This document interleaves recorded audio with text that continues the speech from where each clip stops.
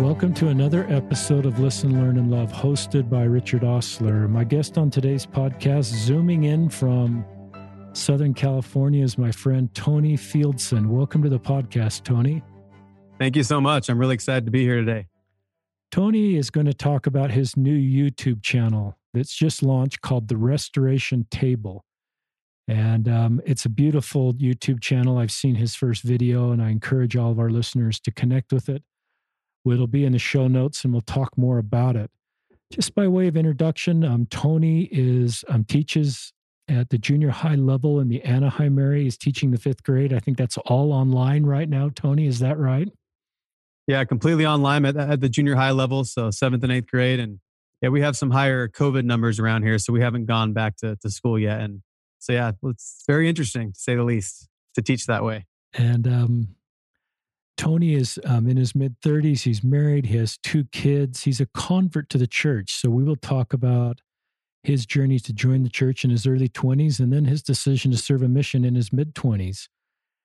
So this is going to be his conversion story, growing up, a little bit about his career, and a little bit about his feeling about the restoration, why he's a committed member, and what he's trying to do with the Restoration Table to just bring us together in the same human family and to create civil discussions around our restoration. Will you introduce, because we're going to talk about at the end of the podcast, just introduce the Restoration Table to us at the beginning of the podcast and your goals? Sure. So I've often been frustrated as I've been trying to learn as much as I can about the church. Things can get so polarized, as you know, in religion and politics. And a lot of times, things get polarized on both sides. And a lot of times people make caricatures of the other side, and they call it the straw man argument, where they don't accurately represent them. And what I would like is, even if we disagree with people, is to have in the same episode at least a fair representation of both sides of the argument. So what I want to do is the name is the Restoration Table. I want to bring people together. Imagine a great Thanksgiving feast where you have your family and friends bringing food and a potluck and get together and share some of your favorite ideas and maybe talk about some areas you disagree in, but be civil about it.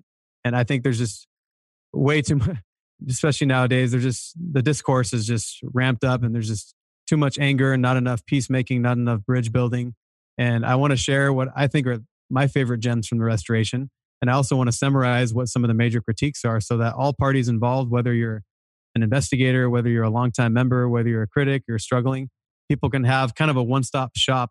That, what I'm going to do is I'm going to jam-pack a bunch of what I consider to be the most important facts and ideas surrounding the restoration on both sides. I'm going to put it all in there, try to cut out the fluff, and really let people have a conversation. And it's really kind of more of an introduction to the subject, and I'll have links below that you can study more. But yeah, I really am passionate about building bridges and bringing people together, even if we disagree at the end of the day. So. Love that. That is good space for this podcast. And I think we're wired the same and want to accomplish a lot of the same things. So it's an honor to have you on the show, Tony. Tony and I offered a prayer, and we just pray that this podcast will be helpful for you, our listeners. Let's start with just pre-conversion. You joined the church in your 20s, but talk about life before your 20s. Oh, sure. Well, I feel like I had an amazing growing up experience. I have incredible parents that really showered my brother and I. I have a younger brother, 3 years younger than me, with so much light and love. Incredible people. They have a great marriage. They have a great story and of how they met each other and everything. They actually both grew up in the same area on either side of a park, and their sisters played on the same softball team as each other. They lived on different streets, but they had the same exact house number, the same exact address. So all these kind of, the divine handiwork bringing them together. But we really enjoyed sports a lot growing up. Baseball was my favorite sport growing up. My dad was my coach a lot of the games. Played basketball and soccer. Got the golf bug when I was 11 and my brother was 8. My dad, rediscovered golf. He played in college, but then he kind of I didn't play when I was growing up. But that was when Tiger Woods was getting really big. So we were super into golf and really enjoyed playing. Really enjoy music a lot. I have a special connection with my dad with music. Beatles, Elton John, Michael Jackson, Journey, all those bands. And another band called the Moody Blues, which not a lot of people know about, but they're kind of a cosmic rock band in the 60s and 70s. A lot of great movies we love growing up, like A League of Their Own, Back to the Future, Indiana Jones. I have an incredible mom. She's been a kindergarten teacher now for 37 years, and she's a legend in her community.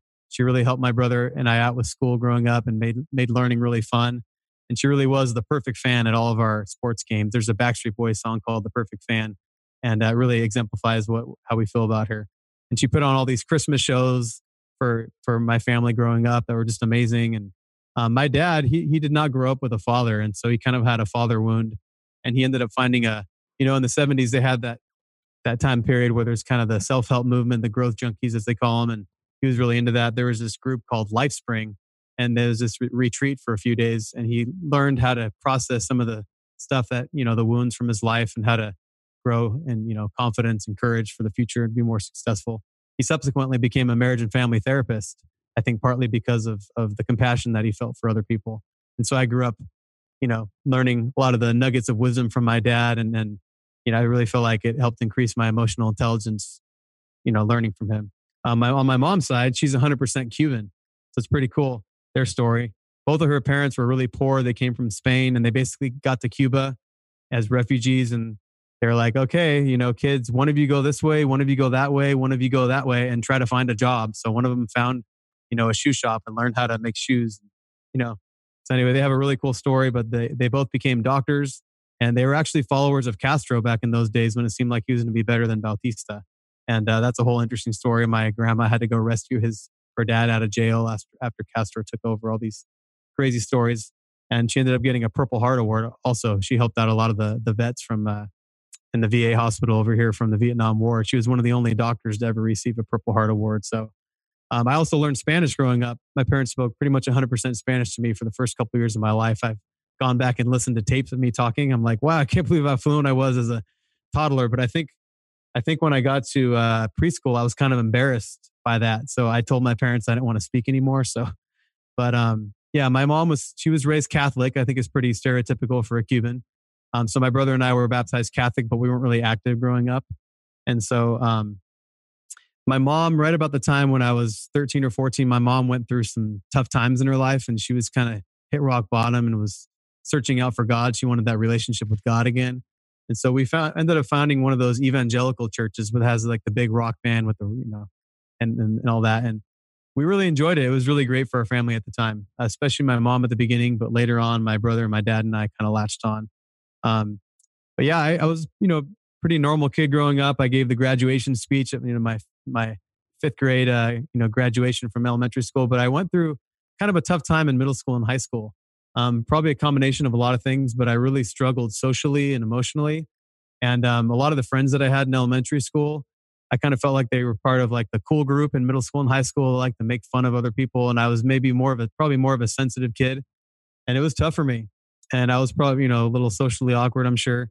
And I went through a period of depression pretty much all throughout middle school and high school. And I felt like I was kind of displaced from my friend group.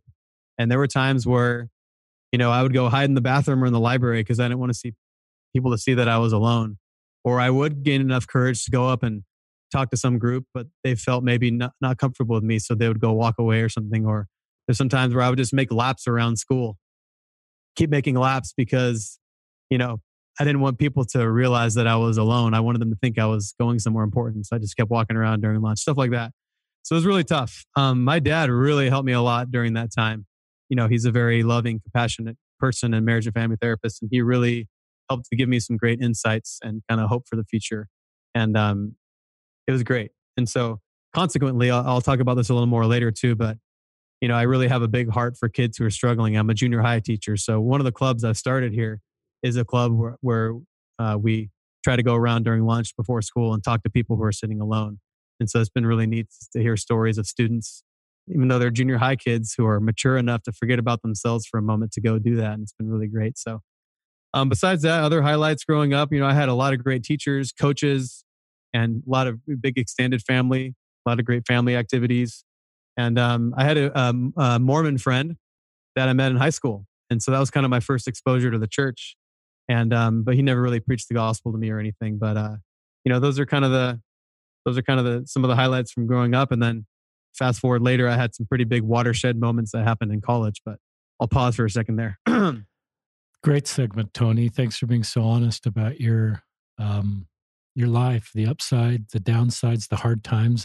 We all admire you for being so honest. and working through hard times. And that resonates with others that are listening, working through hard times. You used a term, I think I know what it means, but emotional intelligence. Just define that for our listeners, and also define, even though we'll come back to it, straw man. Yeah.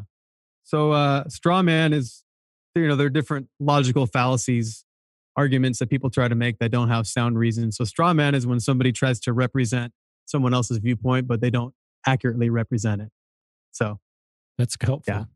Yeah. And then emotional intelligence, I'm not an expert on it, but it has to do with just having a mature outlook on life with relationships and communication and, being Christ-like, basically, being forgiving, listening well, and stuff that has to do with that. Yeah, that's, I like that term. And as I may have mentioned, listeners, Tony spent his whole time in, I think, Orange County. Your academic training, your college, graduate work. So this is a Latter-day Saint with no Utah ties per se, no Utah school in his blood. And I think that's great. Love that part of the world you're in. And I think we both learned our oldest daughters were both born at the same hospital, but a long time apart. Just a little bit. Huh? Keep sharing your story. I don't know if you want to get into your conversion story at this point. Yeah, definitely. Tell us about that. I was a pretty good kid growing up as far as my choices that I made. Never went to any crazy parties or anything in high school. But I did kind of go through a downward spiral in college. I started hanging out with some of the wrong friends. My really good friend, who was a member of the church, he had left on a mission. He invited me to his farewell speech, and one thing led to another. And I even pledged a fraternity at a college. Thankfully, through God's grace, that fraternity ended up getting kicked out. Otherwise, I probably would have joined and gotten further steeped into that. But I was making a lot of really bad choices, even to the point where I was starting to, neglect school, and I was just a different person. I was still a nice person, but I was just being consumed by drug addiction and things. And I don't know how God rescued me from that, but I know other people are not as lucky, and things happen to them that are permanent, like death or jail and things like that. And it was a really, really dark time for me. And so there's kind of some amazing set of circumstances that rescued me out of that. One was I went to El Salvador on a missions trip with that evangelical church. They were going on their first trip to El Salvador. There's like 70 or 80 people. My mom invited me to go, partly because I was the oldest, but also partly because she knew I was going through some tough times. So yeah, I went, and it was just incredibly amazing just to see the people, how poor they were, but yet they were more happy and grateful in their disposition than I was, who had more material things in them, right? And I was part of a house building team during that week. They had people were teaching the little kids about Jesus. We brought a lot of doctors to give out medical aid, and it really, really rocked me to my core. We would have worship services at night where we'd sing songs and we'd share testimonies and experiences from what happened during the day. And I was just, as we use in Mormon parlance, pricked to the heart. And I remember somebody telling me that they're like, Tony, I can see what's happening to you. You're never going to be the same. And it really actually, so it planted a big seed. I did come back and kind of get back into some of my old patterns, but it planted a huge seed. After that, I met my second Mormon friend. So I met this girl named Alicia. I was working at a restaurant, and she was working there, same restaurant with me, the Claim Jumper restaurant in Long Beach. Not sure if anybody's heard of that, or they have that over there. I've used to love going to Claim Jumper when we lived in Orange County. Oh yeah, That I could consume 5,000 or 6,000 calorie meals at that restaurant. Oh yeah, oh yeah. They have a little bit of everything in huge portions. So, exactly. But yeah, so we met there, and she started inviting me to this thing called the Institute. I didn't know what that was, but she's like, "Oh, you're gonna love it. You should go. They have ping pong there and all this stuff." And she just kept bugging me. And she was inviting me to this like 7:15 in the morning class. It was like the Institute Council. I was like, man, that's early. But I eventually came, and it was great. I met the teacher there. He asked me what my name was, and he's like, "Oh, how do you spell your last name?" And I spelled it out, and it's Fieldson. So it's F-I-E and then L-D-S-O-N. He's like, "Oh, interesting. Has an LDS right in the middle there.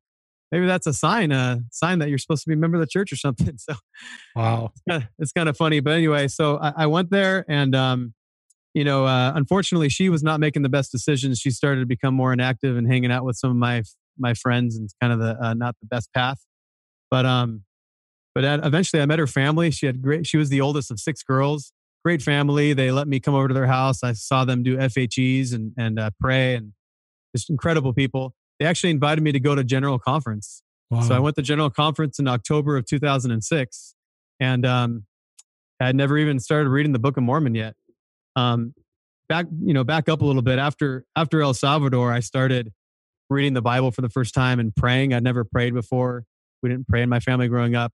I started writing out prayers in a little notebook, and they actually invited me to be a part of the high school ministry after that El Salvador time. So I went to General Conference and I watched the Joseph Smith movie, and I remember it's a very powerful movie, kind of evokes your emotions. And I remember, getting teary-eyed just thinking about all the amazing, miraculous things that happened, that they were claiming happened, right? And the hardships they went through. I remember going to Deseret Book and looking at some books and taking the tour of Temple Square.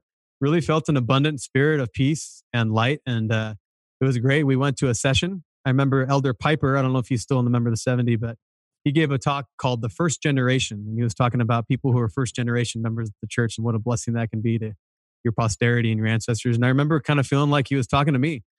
So anyway, I got home after that and I was just thinking about it. Wow, this whole restoration thing, huh? And I was I was attending Cal State Long Beach. I'd been there for a few years, and I was reading an essay for one of my classes. And I remember thinking, man, really, this restoration thing, this thing really happened? And I remember writing a note to myself, kind of a prayer to God, like, hey, did this thing really happen? And I stopped, where I was reading. And then after I read the prayer, I picked up where I left off. And the very next sentence I read in the essay, the word restoration was in that sentence. Wow. I was like, oh, wow, that's interesting. That didn't happen anywhere else in the essay. So I don't know if it was my brain subconsciously knowing that or if it was a miracle, but that kind of piqued my interest. So the very next day I went to school and I started thinking to myself, I wonder if they have an Institute of Religion here at Cal State Long Beach, because I had heard that they had them adjacent to most colleges. And I had been to one with my friend that was a couple miles south. So I just was wondering, I wrote a note once again. Nowadays I'd write it on my phone, but I wrote a note back in those days and put it in my pocket. And I went to my first class. And then after that, I was on my way to the next class. And all of a sudden, right in front of me, there was this booth set up with a big sign that said, "Welcome to the Institute." Wow. And there were a couple members of the church and a couple missionaries there. And I later found out that was the very first day they'd put up that booth all year. And it was the same day I wrote that note. So at that point, I was like looking up into the skies. What's happening here? Wow. So anyway, that was amazing. And after that, I really started investigating. My friend from high school, Sean, he came back from his mission. I started asking some questions to the pastors at my church. I started taking the missionary discussions, going to Institute, reading the Book of Mormon, and kind of comparing churches. I go to my parents' church in the morning, and then I go to the Singles Ward in the afternoon. And really, kind of the way I sum it up is the quantity and the quality of the things I learned, the spirit I felt, and the associations I made were just so much more amazing here. And I read the entire Gospel Principles Manual, I remember, and I just remember thinking to myself, wow, so many more pieces to the puzzle. Yeah. They really focus on the grace of Christ and how he died on the cross for us to save us. And that's really important. Of course, that's the core of the gospel. That's what they focus on in the evangelical church. But so many other things that I learned, right, as far as why Jesus died and who can he save and what exactly did he do for us and what's our origin, what's our purpose, what's our potential, and just all those things. And it was just, I had so many amazing spiritual experiences. I felt like in an overwhelming way, God was revealing himself to me and helping me to know that this was true and this was the right path. So I decided to join. However, my parents were not happy, as you can imagine.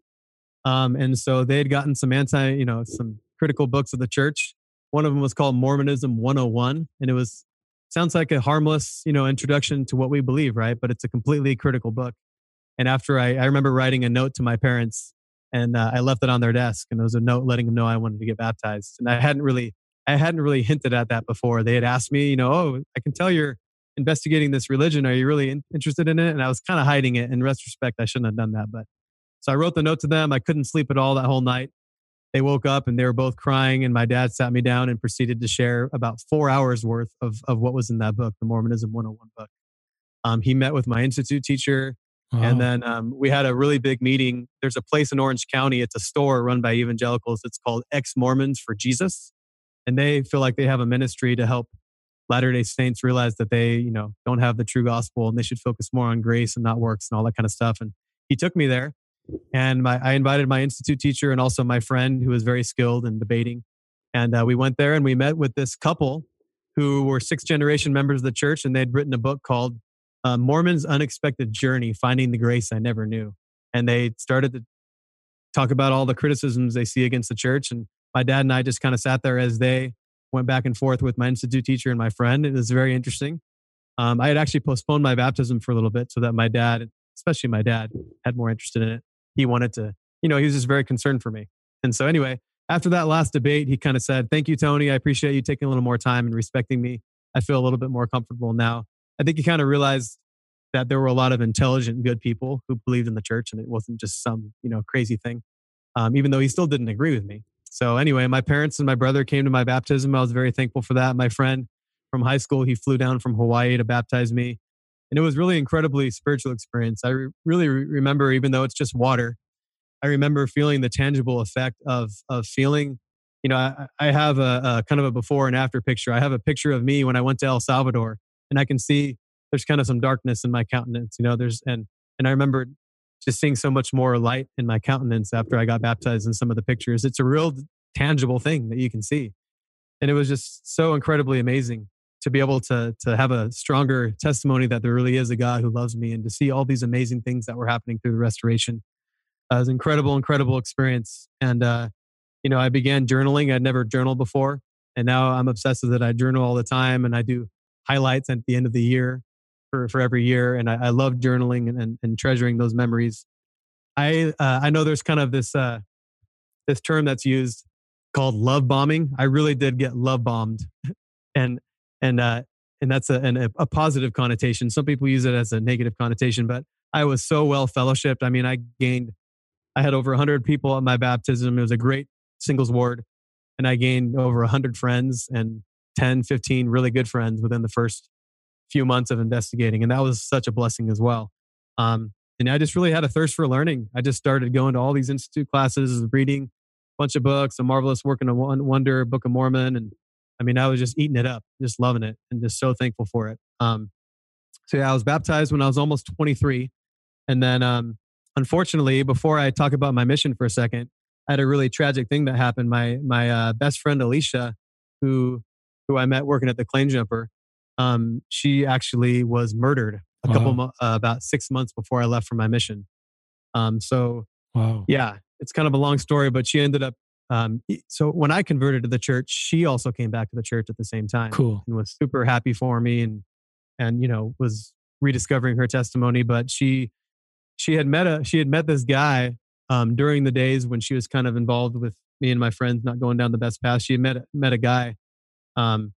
Anyway, she kind of reconnected with him, and I think she wanted to kind of share the gospel with him and stuff. But anyway, he was, really hooked up on drugs one night, and he ended up murdering her in the streets of LA and left her on the streets of LA. And I remember, obviously, when I found out about it and her whole family and everything, I mean, there's just no words to describe. I'd never had anybody in my life close to me die before, and it was just absolutely tragic. I spoke at her funeral. Cool. And so anyway, I'm still close with her family today.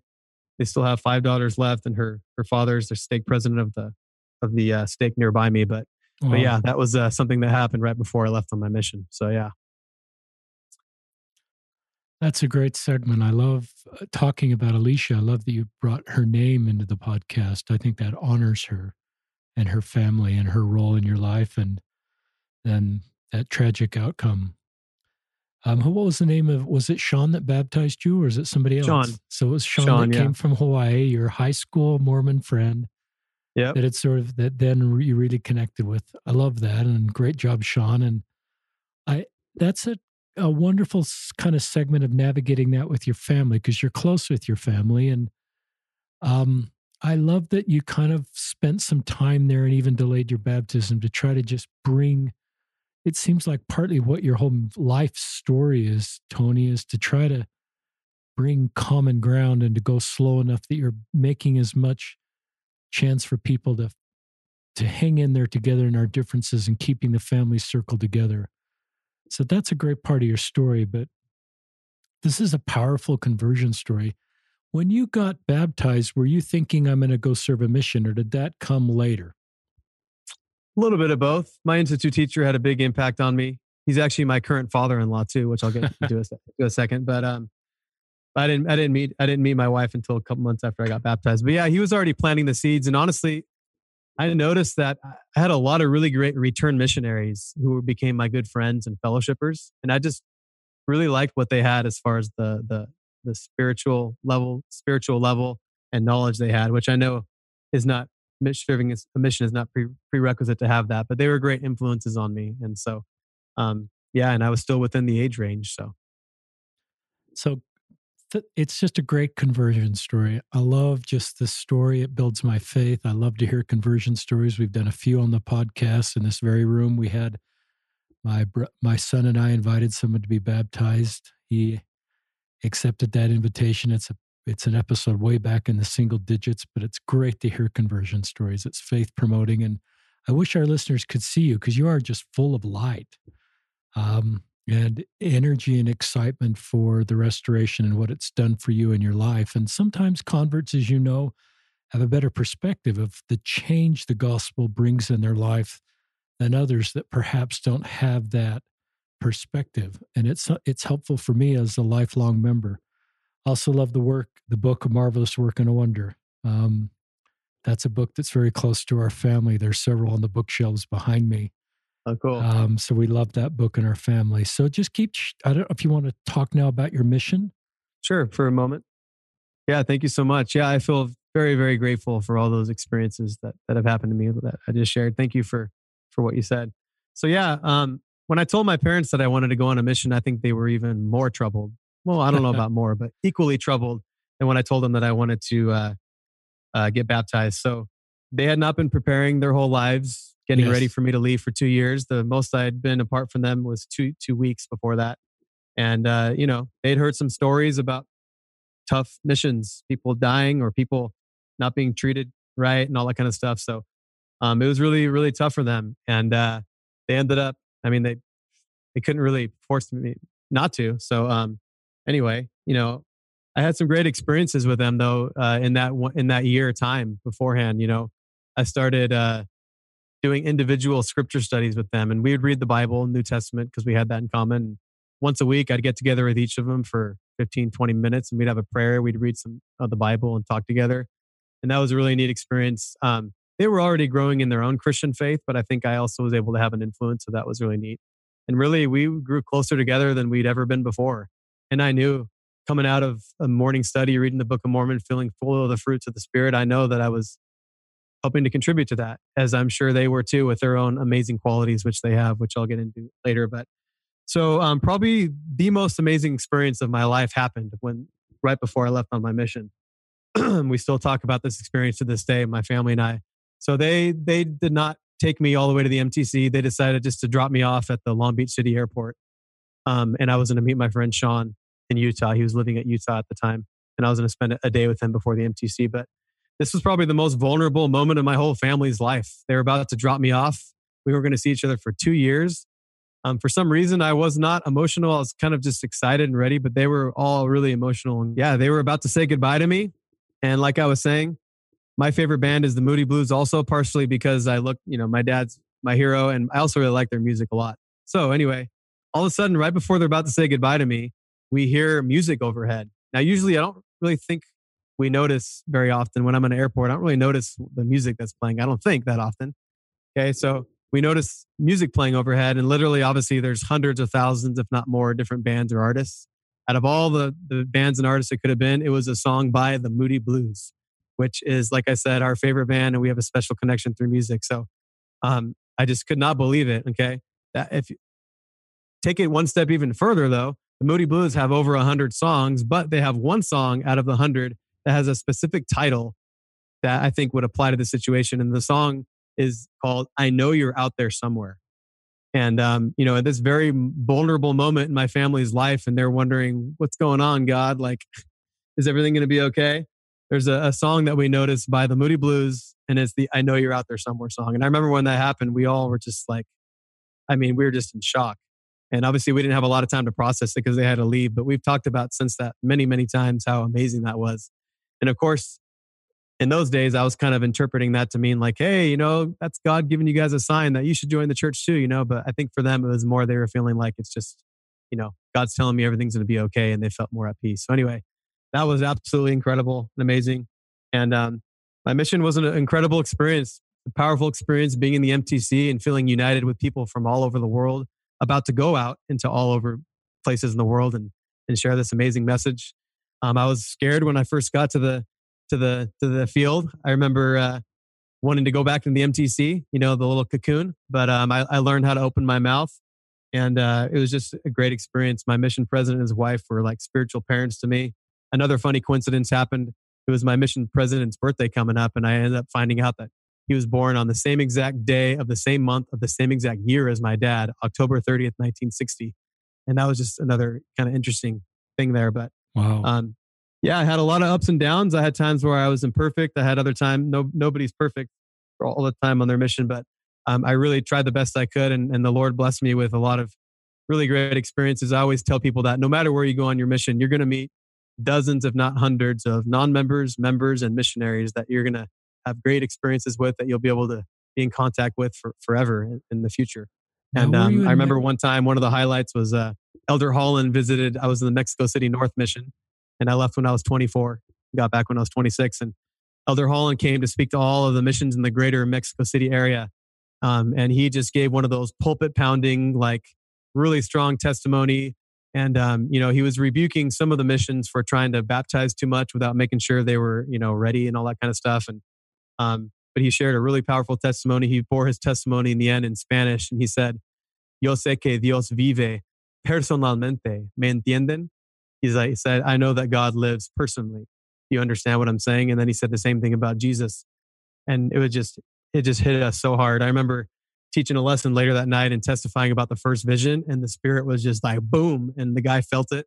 And that didn't happen very often in my mission, where I felt a really strong Spirit testifying, but I was filled up on that Spirit from what Elder Holland shared that earlier that day. And it was really great. I just really just strengthened my testimony in God and the church. And it was really great for me to see many people turn their lives around and find gospel principles that could bless their lives. And I remember one time my companion and I, we were inviting this family to get baptized, and one of the lady wasn't quite ready. And I remember we started a fast, and we fasted for her. And the next day when we followed up, she told us that she had this amazing dream where she was in the place of Lazarus, and Jesus was calling her to rise up and follow the steps of her gospel. And that happened the same time that we fasted, and just things like that happened that were just really great experiences that I treasure. Also, I just fell in love with the people. Obviously, the people there. Not that I don't like the people around here. Of course, we have a lot of diversity, but the people there, on average, were just so humble, so loving, so funny and fun, and just so full of faith.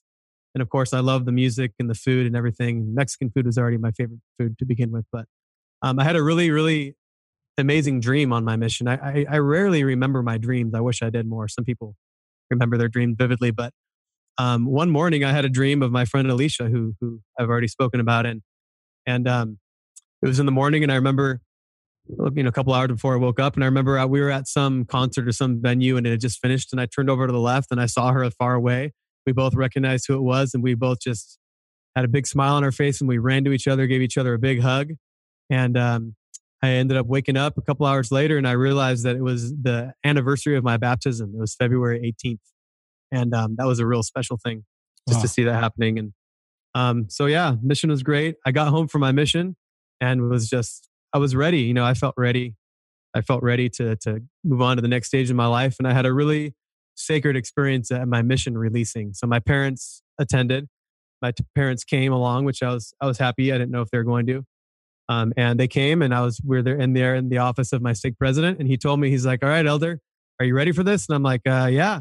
I think I'm ready." Like, I was kind of curious, like, what do you mean? Like, why is he having me brace myself or something, I'd already known that he wasn't going to lay his hands on my head and release me the same way he set me apart. As more kind of, he was just going to say some things.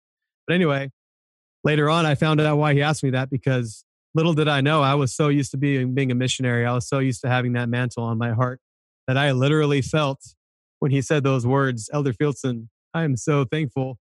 The Lord is so thankful that you've served this mission, and I hereby now release you," or whatever he said. I remember literally feeling like something was being taken out of my heart, and it hurt, honestly. And like without even trying, my face turned into like this really sad, painful face. My parents felt it too. They started crying, Oh, and it was an incredible experience. And it was just a testimony to me that I really was a missionary for the Lord. And these keys and this mantle was real, and it really was being taken from me. And so anyway, that was just an incredible experience. The whole releasing. And so yeah, I guess that's kind of the next segue. That was but an incredible time in my life. I'm very thankful for. talk about the next segment, just being home. Yeah. So I continue to be in contact with many people from my mission, which I'm very thankful for. But I got home and I had already graduated with a degree in history from Cal State Long Beach before I left on my mission. I was an older missionary. And so I came home and I started a teaching credential program at Azusa Pacific University. They had one of these programs where you could get your teaching credential and your master's at the same time. And it's a very prominent private Christian college here where I live. And they only accept Christians who are kind of, Christians who believe in the Trinity, all that kind of stuff. They only accept them into the undergraduate, but they accept anybody into the graduate program. So I started that. I was asked to teach a mission prep class. I became a veil worker at the LA Temple with the encouragement of the counselor in my bishopric, which I'm so glad he did. And I had some great family history breakthroughs. I found this gold mine from my grandmother, and that led to other people in my family tree who had already done some work. And I just kind of got the bug, the spirit of Elijah there for a while. That hasn't always stayed consistent, but it was a great breakthrough. I gave copies of the Book of Mormon personally signed to like 30 people in my family. My mom is one of 8, my dad's one of 4, and my aunts and uncles and cousins, who are all non-members. So that was neat. I continued to I never stopped investigating religion. I love learning about it. I think there's so many fascinating, inspiring, beneficial things to learn. So I continue to learn as much as I can, reading, listening to podcasts. And I ended up writing this paper about what I consider to be the 5 most compelling reasons to believe that the restoration is inspired of God. And I ended up, I was on a podcast for that. Bill Reel, he used to be on the Fair Mormon podcast, but he branched out and he was kind of trying to introduce people to some challenging questions, but helping them to lead with faith, at least early on in his days. That's what he was mainly about. And he invited me on there and I shared that. So that was neat. I had met my wife. I met her before the mission and we kind of dated a little bit and hit it off, but we put it on pause. And she actually stalked me at the MTC. At the MTC, you can practice on investigators, and she was going to BYU. And she was an investigator. She was wondering if maybe I might be one of the missionaries that might be there. Anyway, but I got home, and fortunately, she was dating somebody else. And so I started, getting into the social scene. And it turns out she ended up breaking it off with that guy, and she was kind of ready to date me again. But now it was my turn. I was dating somebody now. So after a while, though, I think we both kind of realized that we wanted to see what it would be like to really date each other. And we just really hit it off during a 6-month period in the beginning of 2011 and ended up getting married in 2012, April 7th. And just such a blessing. She is seriously the sweetest person I know. She has so much compassion, empathy, so talented, so fun. I don't know how I'm so lucky to have her in my life. There's a song by, I think his name is Ben Folds. It's called The Luckiest. Great song that really exemplifies how I feel about her. But so yeah, I mean, we really are so blessed. We have 2 girls now. We have a 4.5-year-old, Azalea Noel, and a 3-year-old, just turned 3 yesterday, Jasmine Joy. And we feel just incredibly blessed. Of course, it's very challenging, but it's the most rewarding thing. No words can describe it at the same time. So yeah, I finished my teaching credential and I've been teaching now for 8 years at a high school for the first 4 years and now at a junior high. And I'm in the trenches with those kids who are going through some tough times, and it's challenging. At the same time, it is just incredibly rewarding. Like I mentioned, I really love having that club where we try to go help people who are alone and help them have friends. I run the Christian club also at my school, and I teach Spanish and history, and really, really love it. Take after my mom, who's a kindergarten teacher, like I said. So yeah. Besides that, my wife's family is incredible. I obviously am the only member of my family, but she comes from family. Her mother is actually a convert and has an amazing conversion story. Is an incredible woman. Her dad has like pioneer ancestry from Sweden, and her dad was a mission president. And anyway, her family is gold. They're great people, really strong in the gospel, so welcoming and loving. My brother-in-law, her older brother, is my current bishop, and that's been a real strength to me. I feel blessed to be in that family. So yeah, I mean, I've been ward mission leader, I've been elders quorum presidency, executive secretary. I've worked with the young men. I've been a Sunday school teacher. I've just continued to love learning about the gospel. I've had my ups and downs and needed to repent and use the infinite atonement of our Savior. Yeah, my wife is a really big type of Christ in my life, is a big strength to me. And I really love keeping in touch with friends. That's a big strength to me as well. I've kind of gotten in this habit of on my way home from work, I have a 30-minute drive, and I have this list I've made of a bunch of people throughout my life that I want to keep in contact with. It was an idea from one of my elders quorum presidents. And so, yeah, a couple times a week, I'll just call people up and reconnect with them. And it's been a great thing. So yeah, I also, I had a dream after I got home from my mission, and it was a dream. President Hinckley was president at the time, or I think actually no, it was President Monson. But anyway, he came to me and he just said, "Tony, I want you to know something about how much he loves the Savior, how much he knows he's true." And when he said that, the impact just burst my heart open. I remember, and it's just neat. I don't have spiritual experiences like that all the time, but it's been neat to continue to try to live the gospel and have spiritual experiences. I really connect with music. I love spiritual songs. They really swell my heart. I love continuing to learn about the Book of Mormon. I love interfaith dialogue. As we've talked about before, I love bridge building and having respectful dialogues with other people. So I've had dialogues with evangelicals. I've had dialogues with I've gone to mosques and had dialogues with Muslims.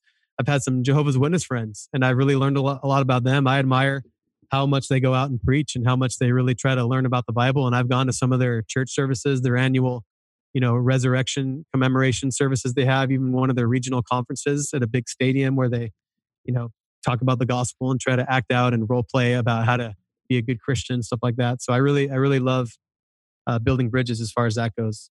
And yeah, I've just love learning. I've learned a lot, especially about the Book of Mormon, evidences for it, the complexities of it, about the atonement, the word of wisdom, fasting, many great doctrines that Joseph revealed and the plan of salvation.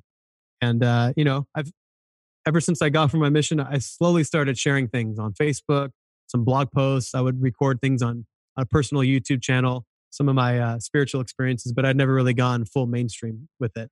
So that was kind of, some of my highlights ever since I've come home from the mission. After that, I think the next kind of segue is, there's a time where, like I told you, when I first joined the church, I had my parents launch a lot of criticisms at me. And to be honest, I really didn't. I was kind of aware of the criticisms on a surface level, but I didn't dig deep into them. But starting about 2 or 3 years ago, which I'll explain more in a second why, I really, for the first time, I'm like, hey, you know what? I'm a bridge builder. I want people to understand. I want people to understand the 5 most compelling reasons why I believe in the church. But I haven't sought out to fully understand why critics don't believe in the church. I think it'd be good for me to at least understand that. And so I kind of embarked on a process of doing that the last couple of years. Great segment. I love what you've done. I love the 5 most compelling things, and just can I go right into the next segment, Tony? This is great.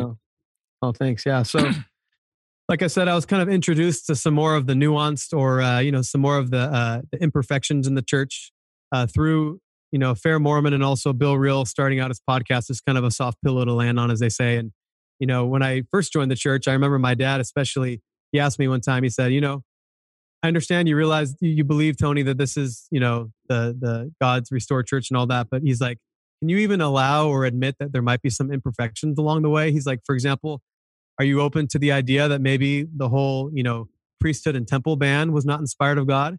And I remember saying right away, like, oh no, definitely not. Like the prophets, they always are teaching the word of God. There's no imperfection kind of thing. And that's kind of where I was at in those days, kind of more of the black and white stage. And I remember kind of getting an emotional.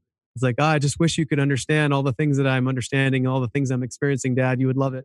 Anyway, so I was slowly introduced to more of the ideas of that there could be imperfections, but it was framed in a way that, it doesn't necessarily mean the church has to be not true anymore.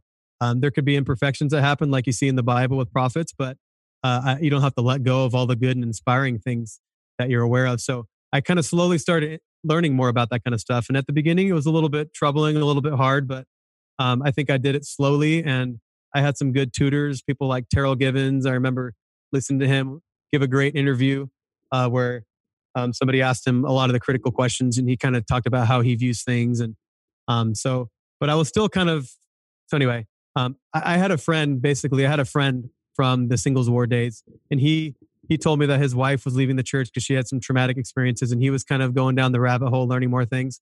So I told him, I was like, all right, you know what? I'm going to jump in all the way. And so we ended up making this document together. And what we did is we took what we consider to be the most significant topics within church history and doctrine, and we made top 10 lists. We made lists of 10 common reasons why people believe this is inspired and 10 common reasons why people don't believe it's inspired. And it was like a 40-page document. It was a very interesting exercise. And I have to say that after I, really did that, I started to understand a little bit more where the critics were coming from.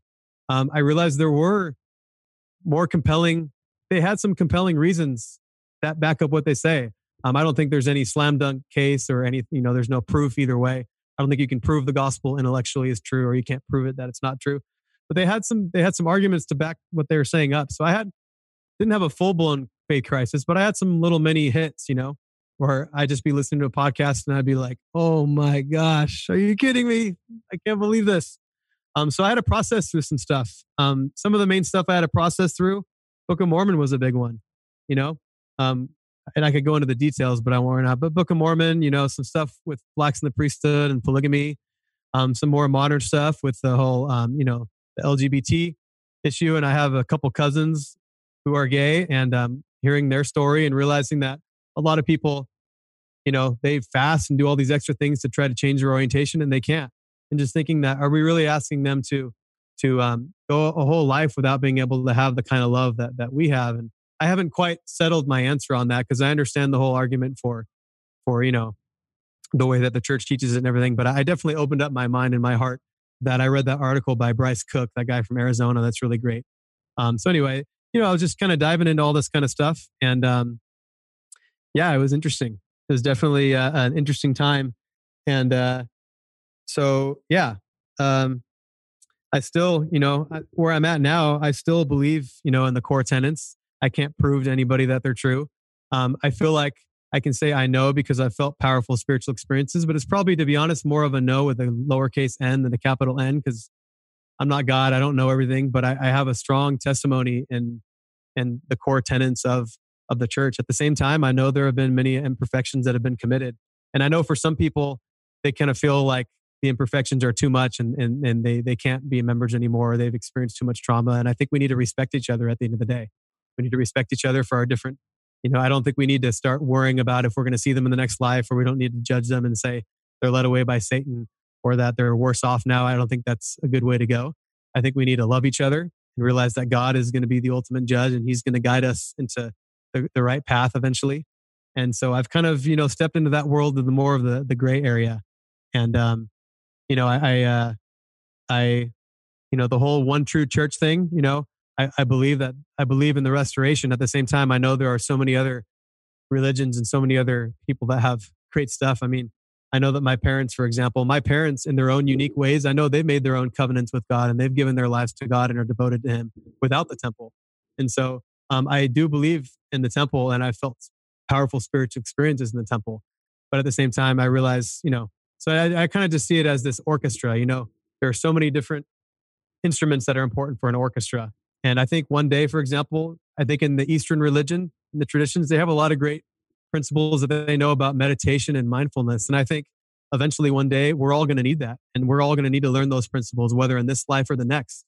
And I think that we have some unique, incredible things also in the restoration that I think everybody is going to need and benefit from as well. So I've kind of just expanded and opened up my views a little bit and become a little bit more flexible. And I think I want to stay in the church for many reasons, because I love it. And also, I think it's okay to be an agent of change as long as you communicate your ideas in respectful ways, not trying to attack the church. I love the paradigm of Emma when the tobacco stains on the floor. She didn't go try to attack and bring them to church, but she complained and expressed a critique. But it's because she loved Joseph and the church. She wanted to see it get better, and I think there's ways to work that way in a respectful and loving way. And so that's kind of some of the, I guess you could call it kind of a faith transition. I went through some deconstruction, some reconstruction, and it was everybody comes out of that process in different ways. But, I've really discovered that there's too many people that are having faith crises. And I read that book called Bridges, which I don't know if that's your brother or someone related to you or not. It's my older brother. Yeah, really great book. And the truth is most leaders don't feel like they're equipped enough to help people who are going through faith crises in understanding and also be able to have the empathy and love. And most family members are not that way either. And so I see that that's a great need. I also started a gospel discussion group in my word a little bit ago, a year or so ago. And I invited anybody to just come have, healthy, respectful conversations. And we were sharing, our favorite gems from the restoration. I had some people who were sharing their anger about the church and their doubts. I had somebody open up for the first time that they had gone through a faith crisis and never told anybody before. So I was grateful that I was able to facilitate that. And I felt like God was kind of calling me on a mission to share the gospel and build bridges and share what I love about the gospel, but also, let people know why people struggle. And just so we can all come to a better understanding and we can all, at the end of the day, we can choose what we want to choose. But that's really why I've wanted to launch this YouTube channel. So I guess that can be kind of a segue and I can maybe summarize some more of what my vision is for the channel. Great segment, Tony. And I'd love to talk about the YouTube channel. I just, on behalf of all of our listeners, thanks being so open with just your journey and the deconstruction and the reconstruction. So many are doing what you're doing and are going through that, and they need other people stories to hear. So thank you for having the courage to share that and what you're doing in your channel and in that ward example, and just being a safe place for people to process this. Would you go back, Tony, to where you were before your deconstruction started? Yeah.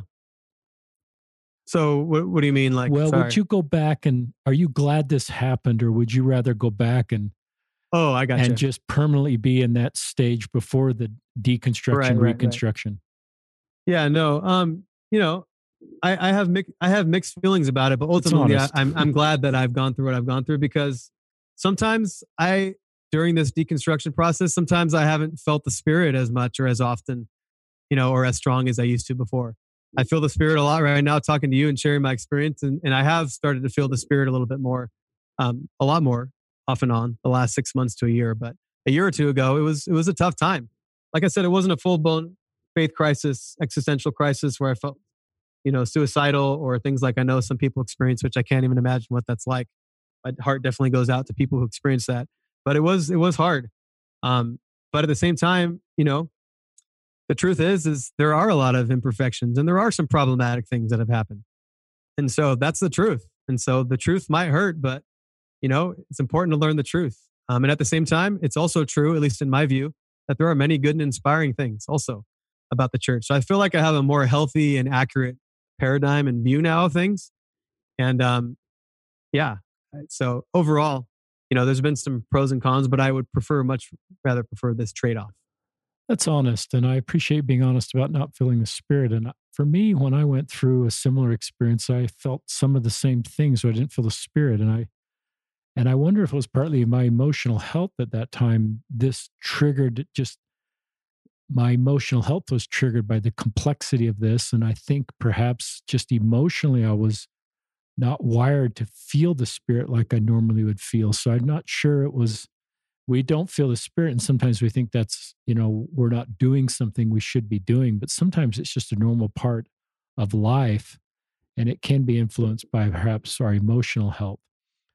I wouldn't go back. And I feel like I'm in a more sustainable stage. I, like you, don't get surprised about anything now. There's nothing new that I'm wondering what's just around the corner that's going to rock me. And I don't want to say there's no more corners and no more things that could rock me, but I sort of know the general narrative of the church history. I don't know every story or every sort of version of every event, but there's nothing around the corner, I think, that would rock me at this point. And I have a framework to see the beautiful restored doctrine that came through the restoration and how it impacts my life for good, and recognize also there's things that are very difficult and errors that we have made in the history of the church.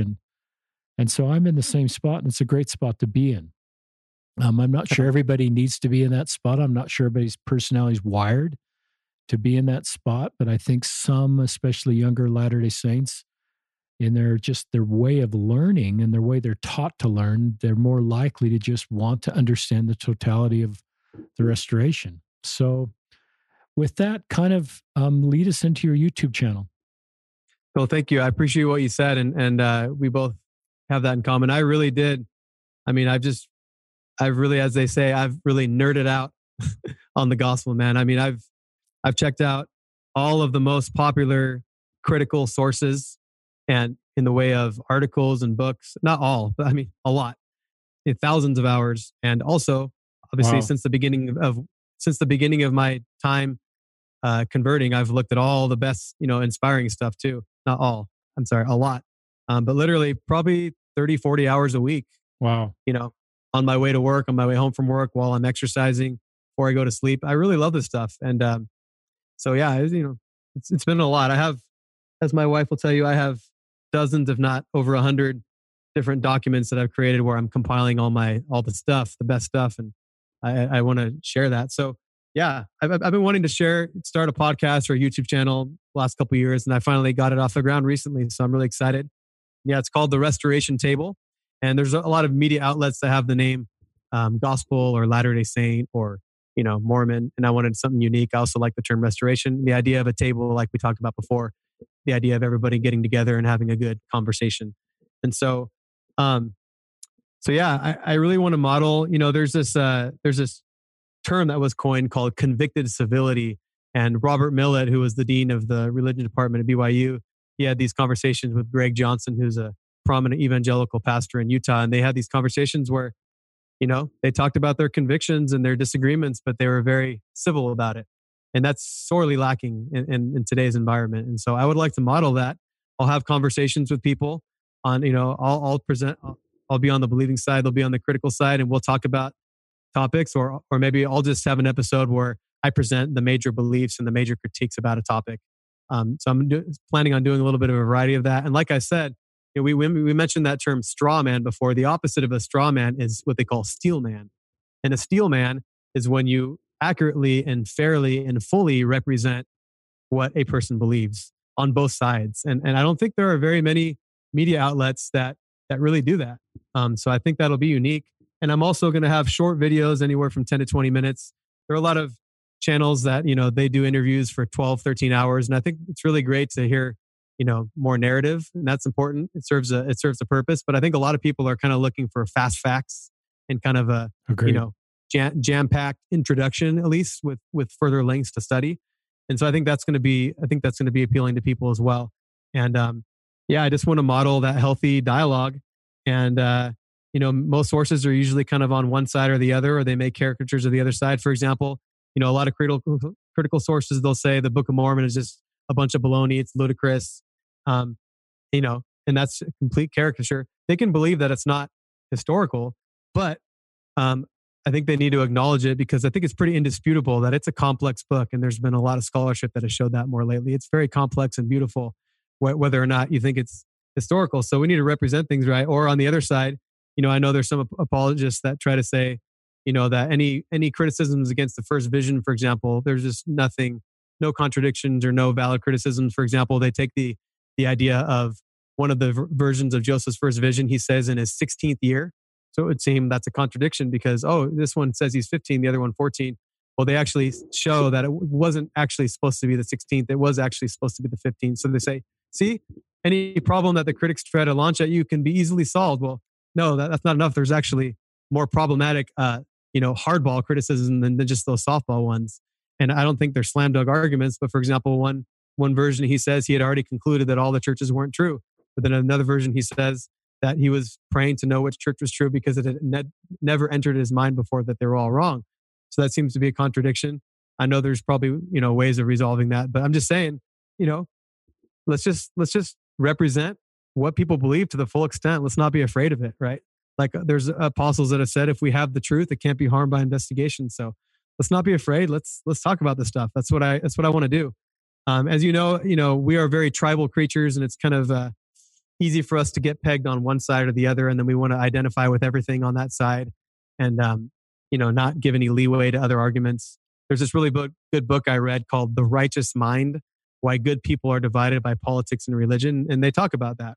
They talk about how there's all these different moral frameworks that we appeal to, whether it's authority or obedience or freedom or equality. And some people, they have different values that they care about more than others. And obviously we have a different combination of our DNA, the experiences we've gone through. And so we're going to have different things that we emphasize. And some of that, like you said, not everybody has the same personality. Some people are going to be out of the church and leave the church. Some people are going to stay in. We might have our bias as what we think is true and what's best for everybody. But I think a lot of times we say that people are just, led away by Satan, like I said. And I think we need to realize that people that are equally intelligent and equally good-hearted can be for the church and against the church. And I think that's important to recognize. So like I said, really what I'm going to do is I'm kind of share some of the fruits of that study I did with my friend. So I'm going to take, the top 20 or so most significant topics within church history and doctrine. We're going to share what are 10 common beliefs and what are 10 common critiques of those topics. And of course, people know where I come from, but I respect people who have different conclusions. And so, by doing that, I think I'm going to serve a lot of different audiences. I think I kind of dwindle it down. Obviously, I don't have a very narrow audience here because I'm sharing a little bit of the beliefs and critiques. So I think people that are new to learning about the restoration, who want to learn, fascinating faith promoting aspects of it, I think they'll be served well by this. Seasoned members who want to revisit many of their favorite gems and maybe learn some new things, I think they'll like this. People who want to learn what the nature of the major critiques are of the restoration so they can understand their family or friends better who have left, or maybe inoculate themselves, I think they'll benefit from this. Those people who would like some helpful perspectives and tools to navigate through challenging questions, there'll be some of that. And also critics, people who have left. John Dehlin often talks about Mormon stories, how it's important not to get caught up in too much negative thinking. We want to sometimes remember the good. He has this podcast called The Gift of the Mormon Faith Crisis. And every once in a while, he'll have people list off things. What are some things you're grateful for about the church? What are some positive things that you still appreciate about the church? And so critics who want to kind of get a dose of that in their lives again, I think they'll like this. And also, I think some of the critics will feel some validation for some of the struggle and pain they've gone through. Obviously, I'm not going to take it to the full extent of saying that I believe the church isn't true because of that. They can do that. That's their right. We can agree to disagree, but I think they'll feel some of that. And obviously, there's going to be people who are maybe a little bit reluctant.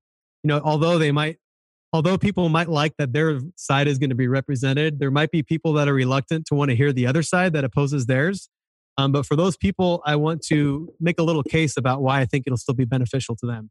So for believers, number one, I think it's important for you to be familiar with, some of the challenges, because you'll be able to help answer questions that your kids ask you or investigators, right? You'll be able to better do that. I also think it's important to practice what you preach. As you know, in the church, we say it's important to seek truth. We want investigators to learn enough to realize that what they knew before was maybe insufficient, and we want them to change their mindset. That's the big thing to do. So I think it's important for believers to continue to learn and maybe even learn some uncomfortable things. Obviously, I can't force anybody to do that, people who don't feel like they're ready for that, but I think that's important. Another thing I think for believers, I think it's just important to be open to imperfections that have happened that might be neat. We might need to let go of some things or change. I think that's part of as we know now, that we talk about the ongoing restoration. There's a lot of adjustments that have been made the last couple of years. I think it's okay to being open to that. So yeah, that's on the believer side. For critics who might be reluctant to want to see the opposing side because it might be triggering, I understand that. At the same time, I also think it's important to practice what they preach, because a lot of times they preach that it's important to learn truth, right? And they want believers to continue to learn more and maybe discover some truths about the gospel that are kind of hard to handle, or some criticisms. But at the same time, there might be some good and inspiring things about the church that critics never considered or never learned about. So maybe they might be able to learn some of those things. Also for the critics, I think, like I was mentioning, it is healthy to still remember some of the good and practice gratitude. And at the same time, I think there are a lot of critics that they want to be understood. I know there's so many critics who feel like they are estranged from their family members and there's a big wedge between them. And, some families disown people. And I think, if the critics want their family members to understand maybe a little bit more some of the imperfections, I think it's important to be able to first, understand and affirm and recognize some of the good that their family members enjoy. If they're not going to like it if you just throw a source that's completely critical at them. in order to build bridges, you got to be able to find some common ground and say, hey, mom and dad, whatever, I still really love this. I love this. I don't think the church is all bad, but can I share something maybe that's there's a couple things that are imperfections here that's not, I'm sure most people can't argue against that because people realize prophets in the Bible made were imperfect and all that. So, yeah, that's kind of my vision. I like I said, I hope to serve a wide variety of audiences, and I really hope to build bridges and kind of provide these videos that have a bunch of fast facts put in there as kind of an introduction to these topics. And obviously, there are a lot of people who already know a lot of this stuff, right? There's a lot of people who already have gone down these rabbit holes. So these introductions might not be new for them, but at the same time, as you know, there are a lot of people who they forget this stuff, right? They've learned about it, but they forgot it. They haven't compiled it all into one-stop shop like this. So this could be a good kind of refresher for people who feel like they already know these things. They can maybe be reminded in a very quick and easy way what some of the main beliefs are and critiques about certain subjects. So that's kind of my vision for the YouTube channel, and I'm excited about it. I'm excited to share things that I'm passionate about, things that I find helpful, and I've already gotten some good feedback, and I feel like this can really benefit a lot of people. I hope that they feel helped by it and enlightened by it as well. I just have a big smile on my face, Tony. Thank you. You are the right guy to do this. I look at your whole life story, growing up outside the church, joining the church, serving a mission, this personal relationship with your family that's not in the church, and how that's just a beautiful success story. And part of your story that I just love is your family story and the things you said about your parents. Everything you said about your parents, this whole podcast just brings honor to them. They've never joined the church, but it's not about that.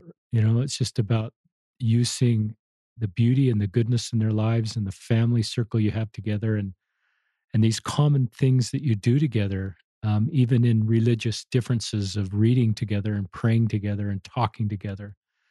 And I look at sort of what you've learned to do in so many circles, and now taking that in a broader way through the YouTube channel within the LDS community, people that are in and people that have left. And I just trust you to do this. If I were your priesthood leader or your father, if I were active LDS, I mean, I am active LDS. If you were my son, and I'd say, I just trust you to do this. I think it's so needed. And I think you have the lived experience.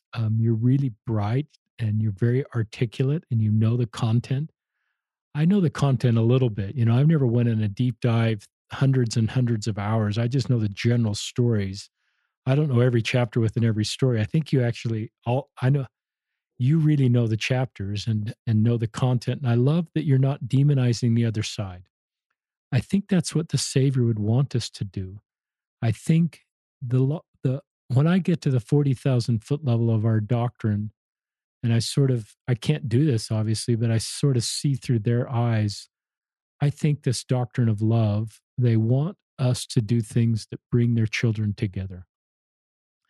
And they weep when we fight and when we find divisiveness and whatever lines are drawn, political lines or in or out of the church, and I just think what you're doing, I wrote down a couple of scriptures. The truth will make you free. And so to me, you learning about the history of our church has made you freer. It's been a blessing in your life. And it's allowed you to understand other people and bring common ground. And I love this other scripture, perfect love casteth out fear.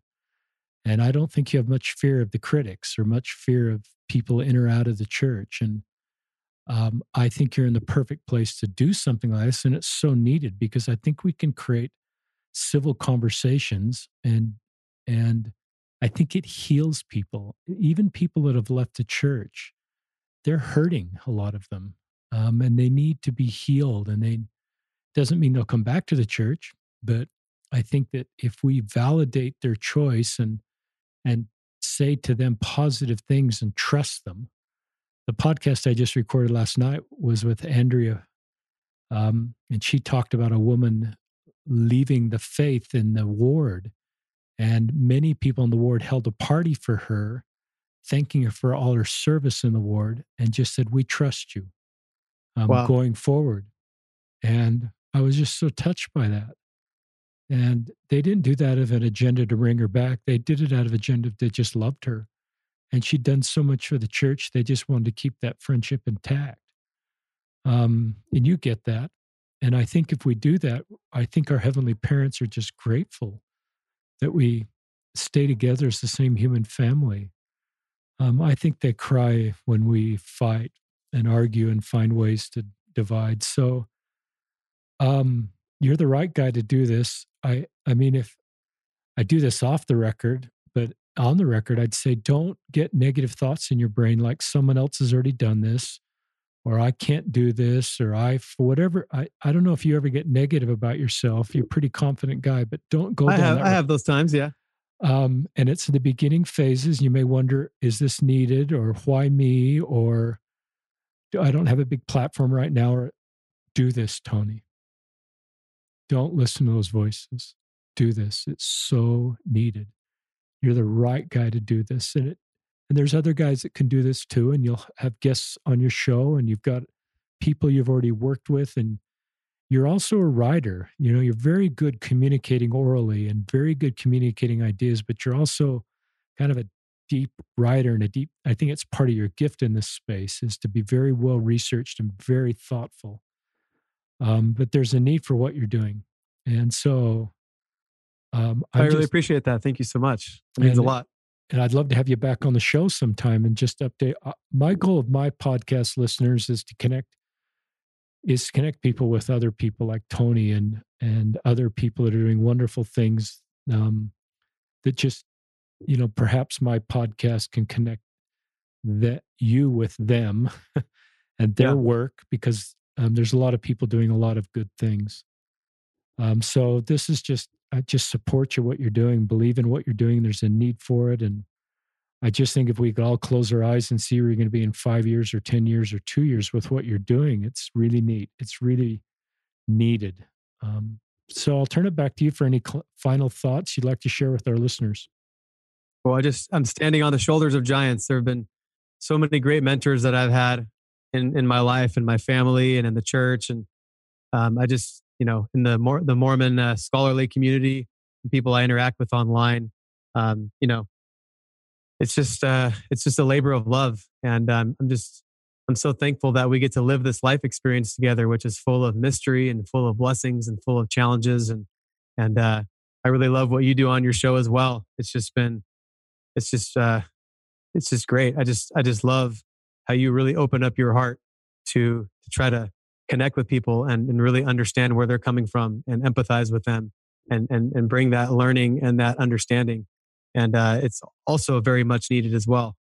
And so I really appreciate you having me on here. It's been a real pleasure.